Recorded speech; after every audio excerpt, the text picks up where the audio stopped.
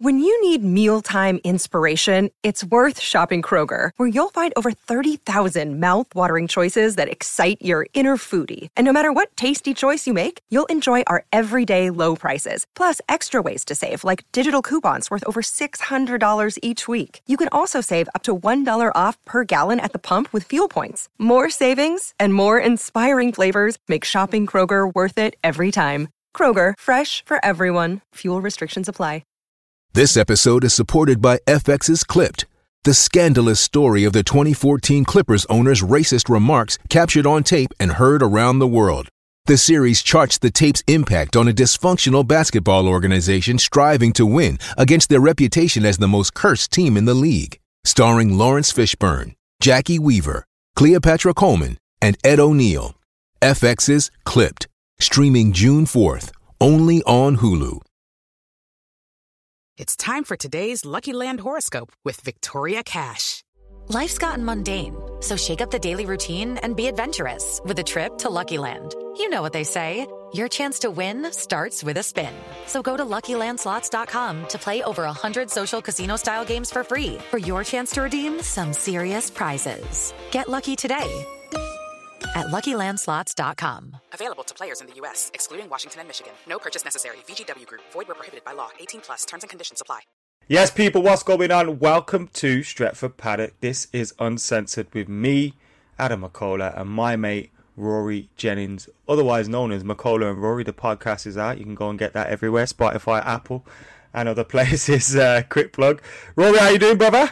Oh, mate, really good, really good. Looking forward to our game this weekend. It should be an exciting one. It's gonna be. I was dreading this a lot more than I am now, but I am still dreading this game a little bit. I think the fact that I now sit next to you on the kickoff for these games makes it a little bit worse when you lose, or with Liverpool when you're next to Lars, or when you sat next to Boovy for any game, to be honest.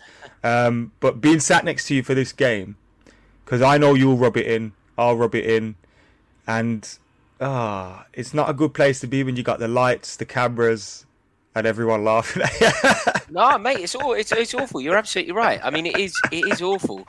But then on the flip side of that same coin, it's amazing when it goes well, isn't it? You know, when you see you doing well and you're sitting next to the same people, you're like, okay, this is my opportunity. I need to make the most of this. But yeah, I mean, it's going to be a huge clash. I'm really looking forward to it. I'm not as confident as I was as well. I could have really done with you persevering with Solskjaer for another week. But it's going to be Carrick, isn't it? Ranić can't be there yet, apparently. So so it's going to be Carrick. I'm fairly confident. How are you feeling? Do you feel like you can get something out of the game? I think we can get something out of the game now. Obviously, we're not going to have that new manager lift, that bounce that you get when you get a new manager in. It's still the same culture staff. It's still the same voices. So I don't think the lift will be that different. And I think if you looked at the first half against Villarreal, there's probably still a bit of a hangover left there from Ollie's reign at the back end, at least anyway. So I'm not, expecting a huge difference in performance, but in terms of grit, in terms of determination, I think that was a good win for us midweek. The second half performance was a bit better.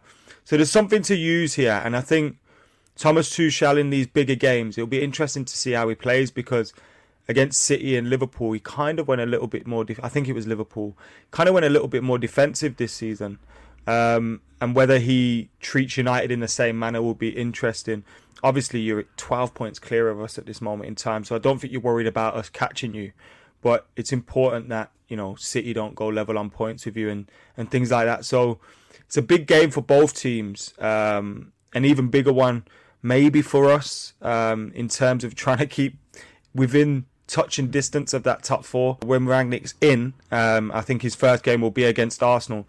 Then hopefully we've got something that we can start to build on and try and close that gap to the top four again. Which, like I said, I still can't believe we're so far out of the race already. It's absolute madness. But here we are, and we've got someone that's bringing some excitement back into the team. And I don't think Man United fans are sitting here going, Ralph Rangnick's here, we're going to challenge for the league and we're going to win the Champions League now. But I think with him coming in, we're going to see a team that's definitely going to be moving in the right direction. He's going to be playing a brand of football that can compete with the top teams, and will get the best out of our players, I think. So there's reason to be excited for United fans, but I don't think we're under any illusions that everything's just going to be smooth sailing from here on in. And it could be a case, remember early doors with Jurgen Klopp at Liverpool, when occasionally there'd be games where they'd lose or they'd leak a lot of goals, and you'd think, bloody hell, this looks awful. And it's because they were taking so much new information on, and trying to adhere to his new tactics, and it's going to be a culture shock for some of these players. Do you take any inspiration from what Chelsea did last year? You know how Chelsea, had a problem, resolved the problem, brought in a new manager, ultimately won the Champions League. Do you see that being an ambition, a potential realistic ambition, or is that just ridiculous? Well, Ralf Rangnick got to the semi-finals with Schalke. I think we knocked them out in 2011. So he's got some sort of Champions League pedigree. He knows what he's doing in the Champions League. And I think he's a man that will get us playing on the front foot and get us attacking. And if you get this group of players that we've got playing well, attacking well, you start to keep clean sheets, we can beat most teams. Like a team with Sancho, Ronaldo, Rashford, Cavani, Martial, all these different players that Man United have, Bruno. I'm really looking forward to seeing Donny van der Beek under Ralf Rangnick, and even Fred as well.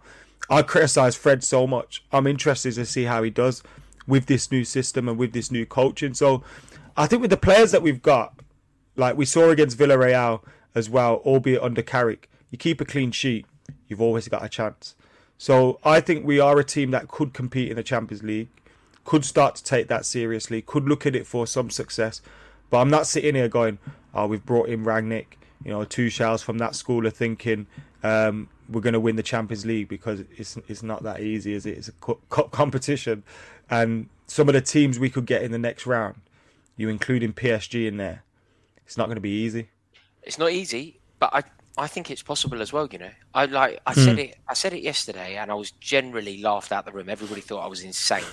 But I can see a world where Manchester United get it together. When you've got a world-class goalkeeper playing to a world-class standard, when you've got Cristiano Ronaldo playing as a world-class centre-forward, I just feel like anything is possible. And a cup competition with a new manager, feeling quite good about the European record, I do feel like there is something there. And look, I think the perfect case study for this is Villarreal. I think it's fair to say that Manchester United were there for a draw, and because of partly De Gea, the world-class keeper, and then obviously the brilliance of Ronaldo, come away with a win. If you're winning games where you're aiming to draw in Europe, it's significant, man. It's a big result, and we've got some big game players that will be hurt, and will, some players may continue to mope about, but I think a lot of this dressing room will look to prove a point now. Ollie may be sitting there thinking, bloody hell, should have done that for me, but I think a new manager will bring something else out of this team, and I think this team is a really good team. There's a reason why people are expecting us to challenge for the league. Yes, we need one or two signings, but with the right coach, we can go places, and Ralf Rangnick, for me, in my opinion, is the perfect appointment at this stage for an interim period, and with the addition of him staying on for 2 extra years in an advisory position. I think that's the best news Man United fans could have got after Ollie got sacked. And I know our club aren't usually... Look, I'm not going to say this was a magnificent plan by the board, because I don't think they wanted to sack Ollie at all. But they've somehow stumbled upon something that resembles a plan.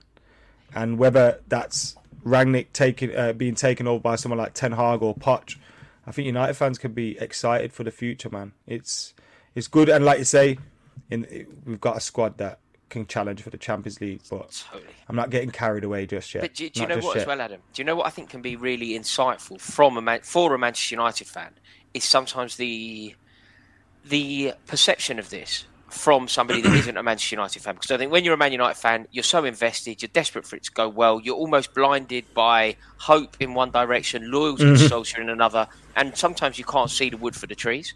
Whereas I think somebody like me who's just looking at it, if I tell you the truth about how I feel about the situation, which is I'm a bit gutted, I feel like Manchester United have got this one right.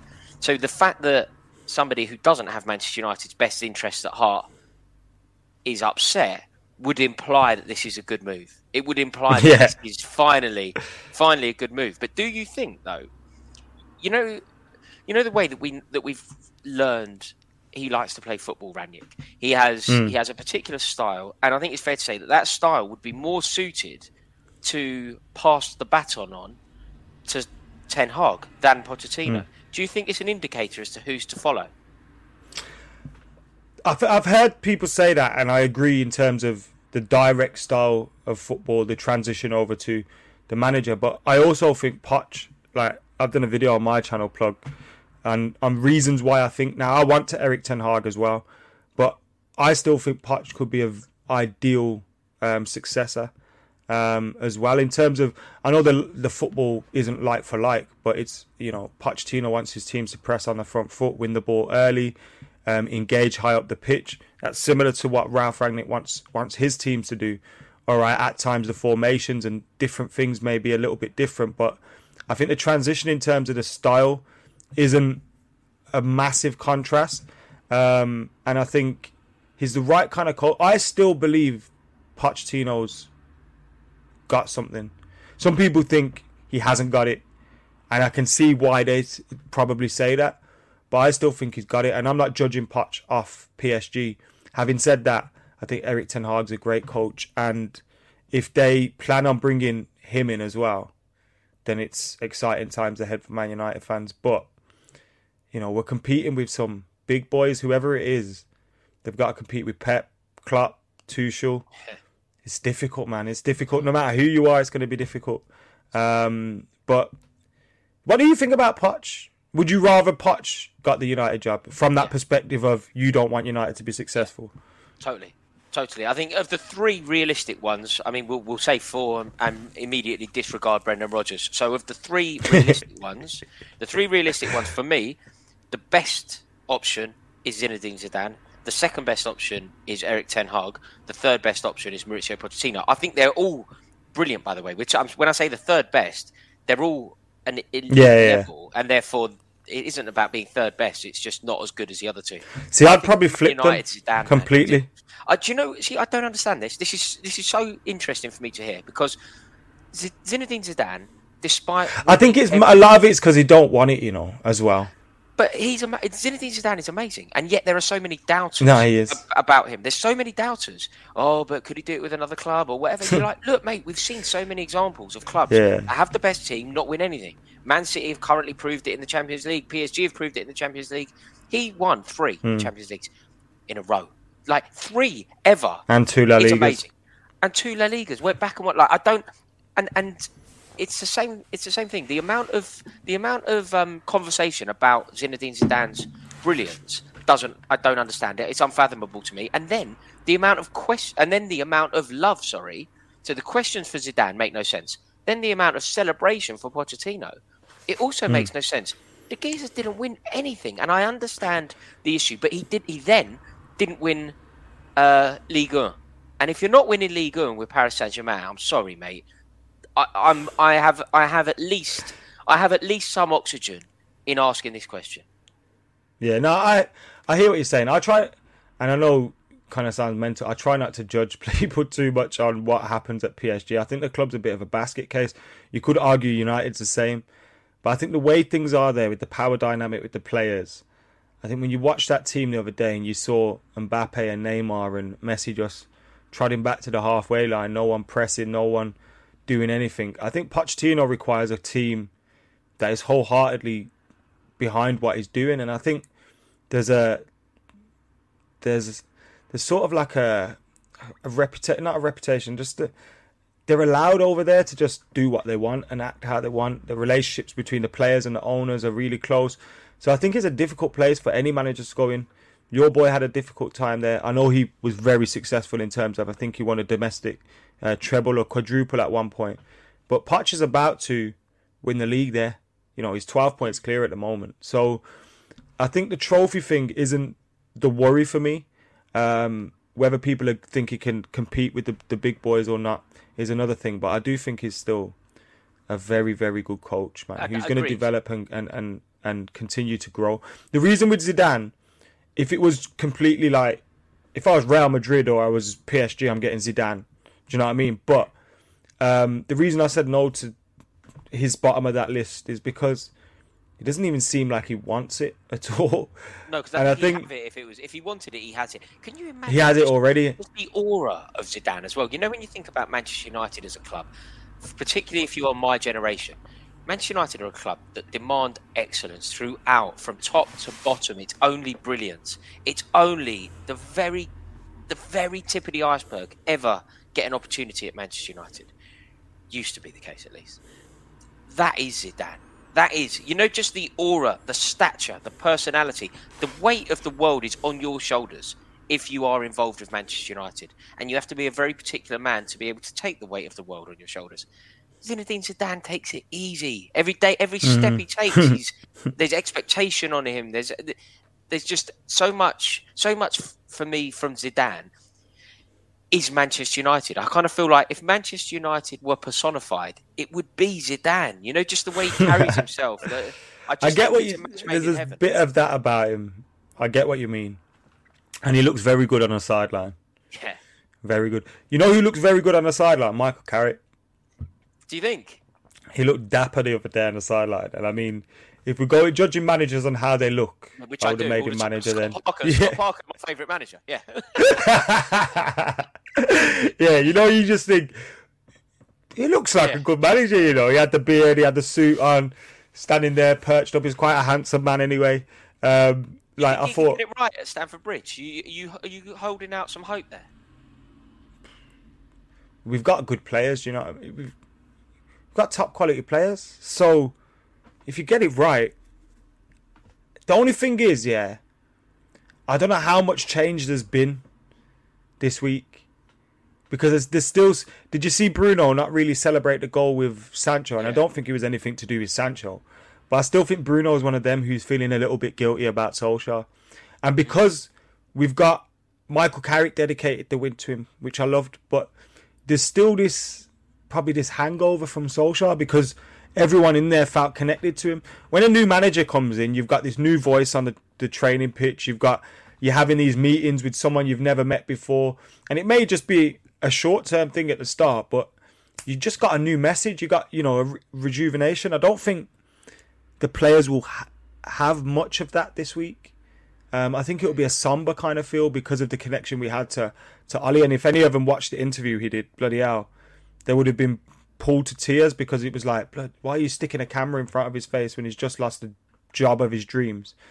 So it's hard to see how much difference there'll be because of that. But we've got very good players, you know what I mean? And if our defenders defend properly, if Maguire and Lindelof or whoever starts at the back turn up, we've got a chance. Because Ronaldo, will get a chance to score.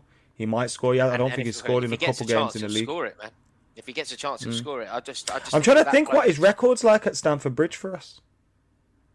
I can't really remember him scoring too much there, Well, I mean, he scored against us in the European Cup final in Moscow. Yeah, I was trying to think of Stamford Bridge. Yeah, Moscow he did.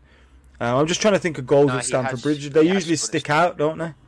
He has definitely scored at Stamford Bridge, I'm sure of it. Yeah.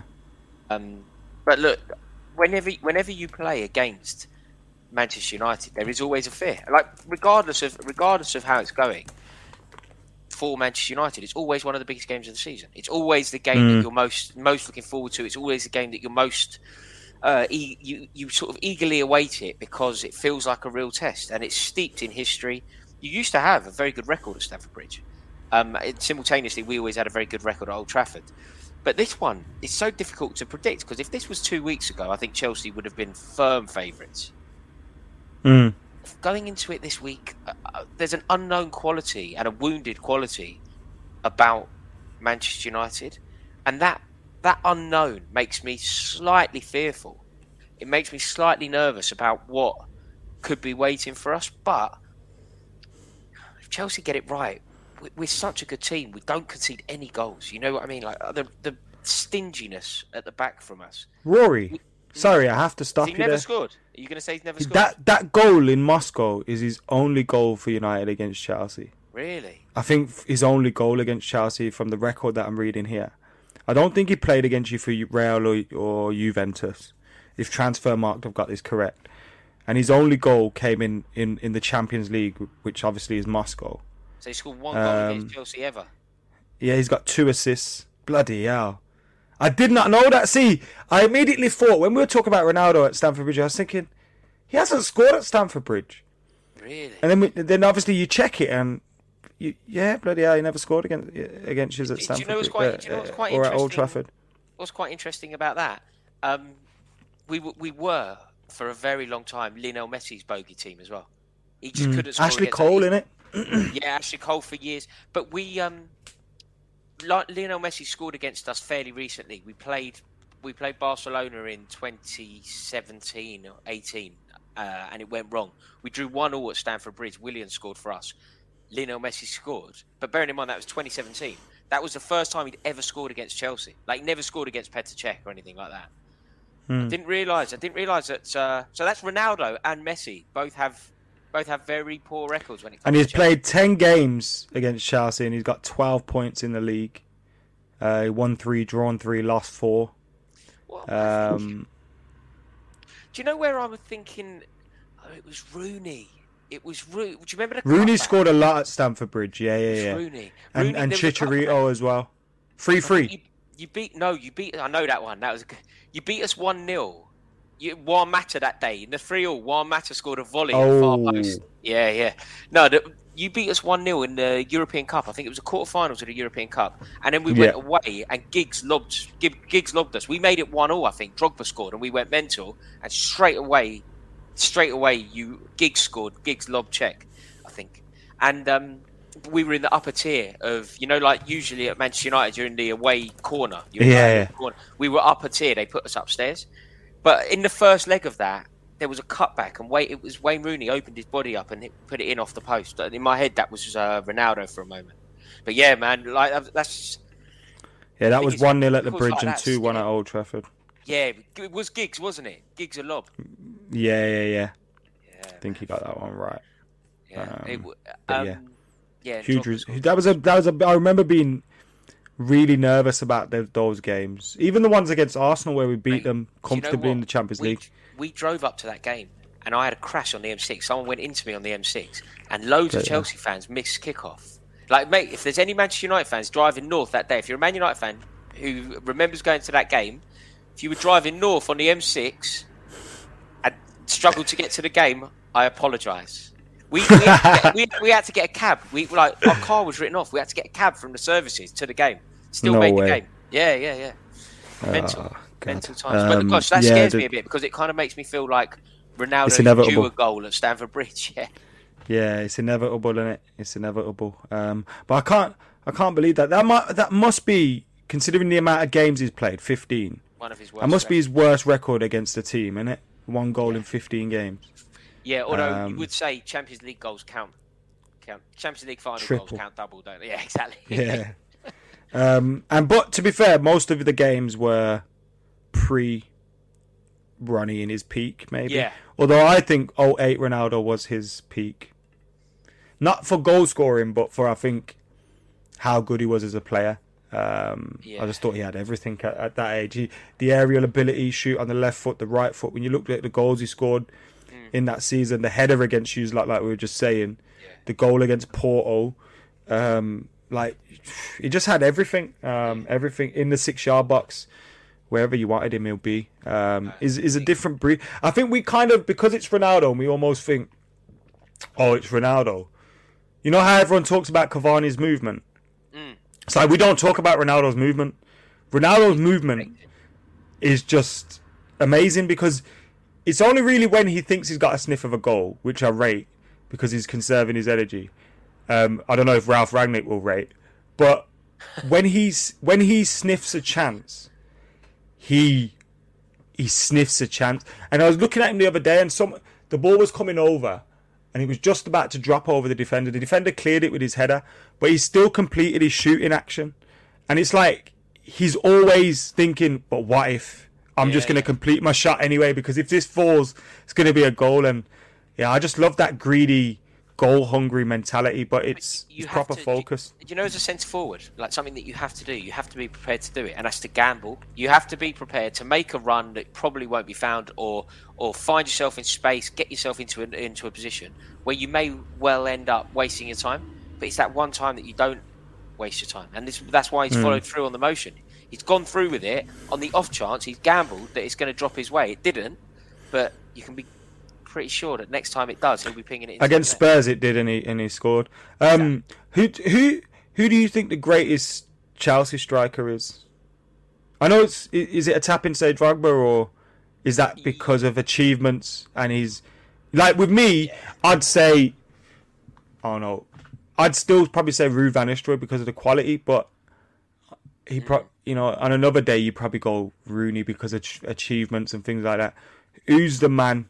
It's Drogba, really. It's. I mean, look, people older than me will always bring up people like Peter Osgood, and I can't comment too knowledgeably on that. But yeah, I mean, for what Didier Drogba did, he is the perfect example. As you know, when I've said it in the past about when we've been on the kickoff, I'll say stats are for mugs. Stats mean nothing to me, and I think Didier Drogba is the perfect example as to why stats are pretty much irrelevant when judging a footballer. You know, they can tell you part of the story, but they can't tell you everything, and they can't give you proper insight. And Didier Drogba is the perfect person there, because on his numbers, if you look at the numbers on Didier Drogba, they're fairly uninspiring. You know, they're not what you would expect. But it was just what he would do. You were never out of the game when he was in the team.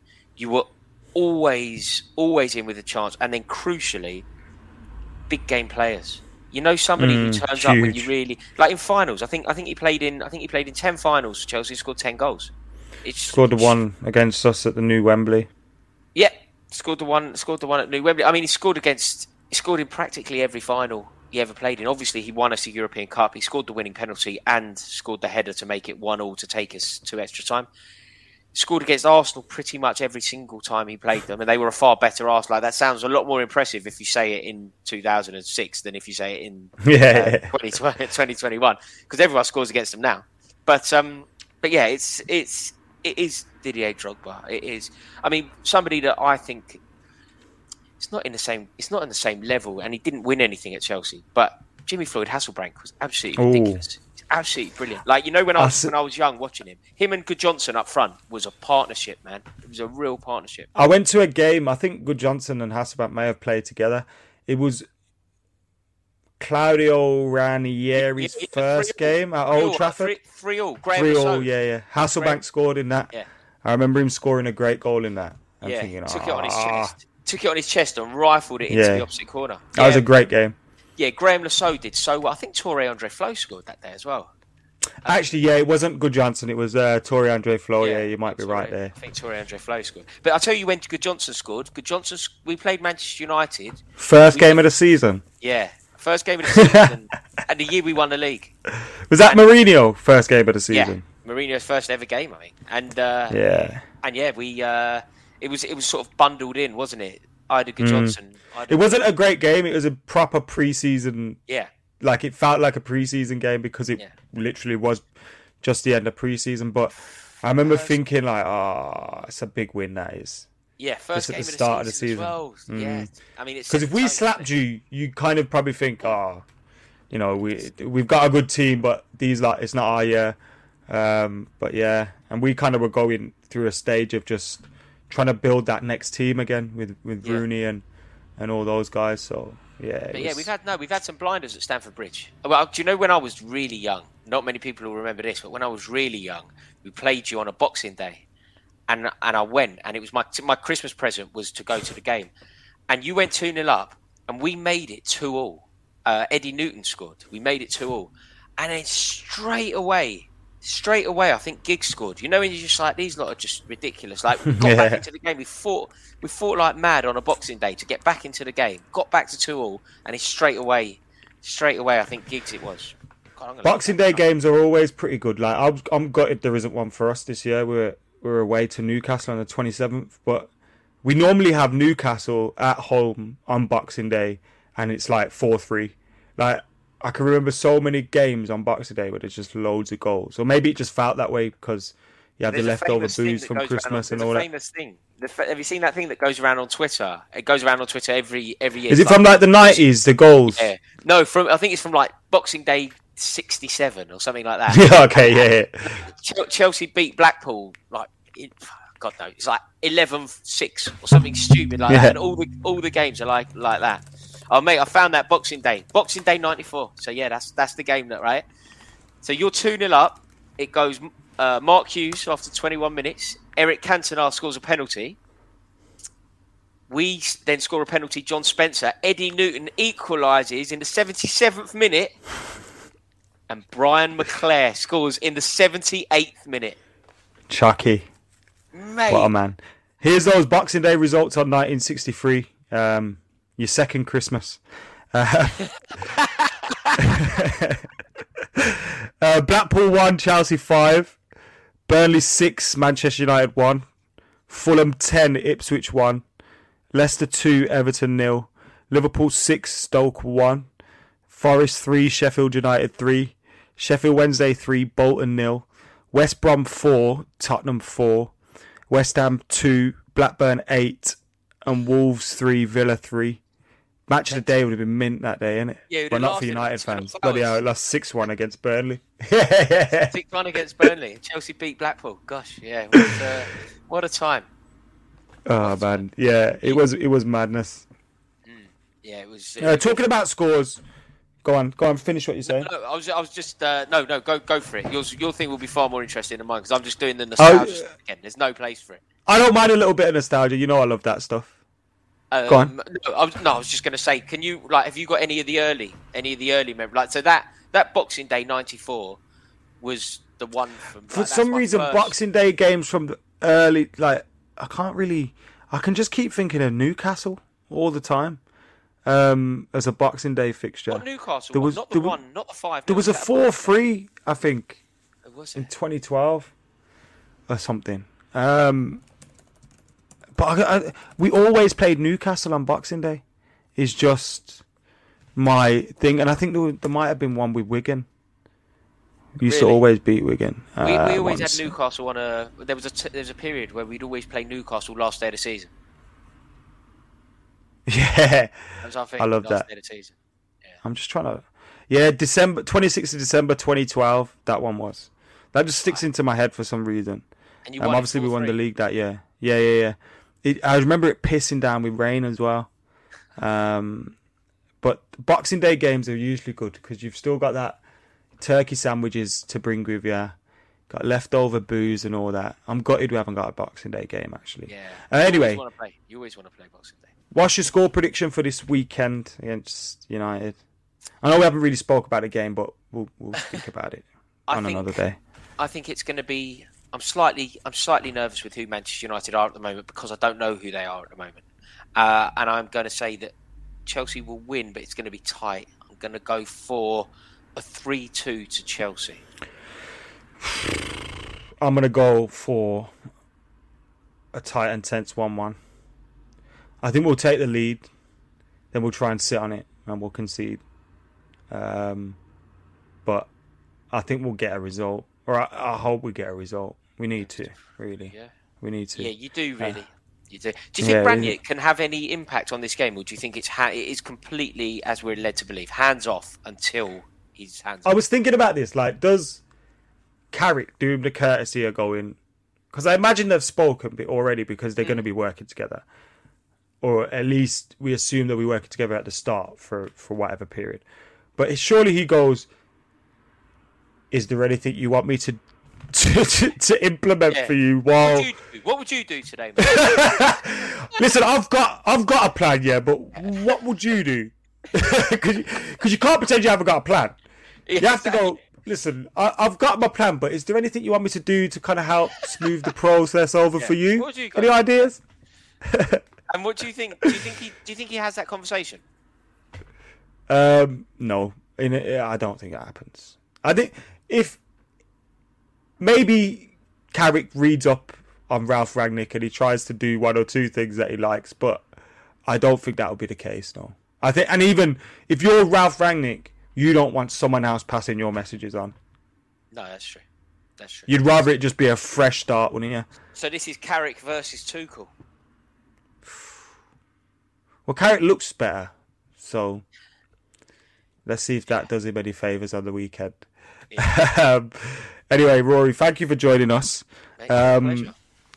Looking forward to Sunday. Hopefully we get the result. By we, I mean United, obviously. Guys, make sure you're checking out Rory's YouTube channel. The link is in the description. The link is also in the description to his podcast with a fella called Adam McCullough. So go and check that out as well. Released every single Monday. Until next time, though, this has been Uncensored. This has been Stretford Paddock. Like, comment, share, subscribe. We're out of here. Cheers for having me.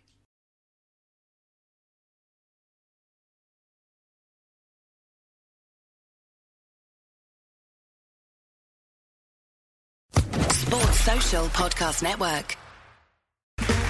Okay, round 2. Name something that's not boring. A laundry? Ooh, a book club. Computer solitaire, huh? Ah, sorry, we were looking for Chumba Casino. That's right, ChumbaCasino.com has over 100 casino-style games. Join today and play for free for your chance to redeem some serious prizes. ChumbaCasino.com. No purchase necessary. Void where prohibited by law. 18+ terms and conditions apply. See website for details.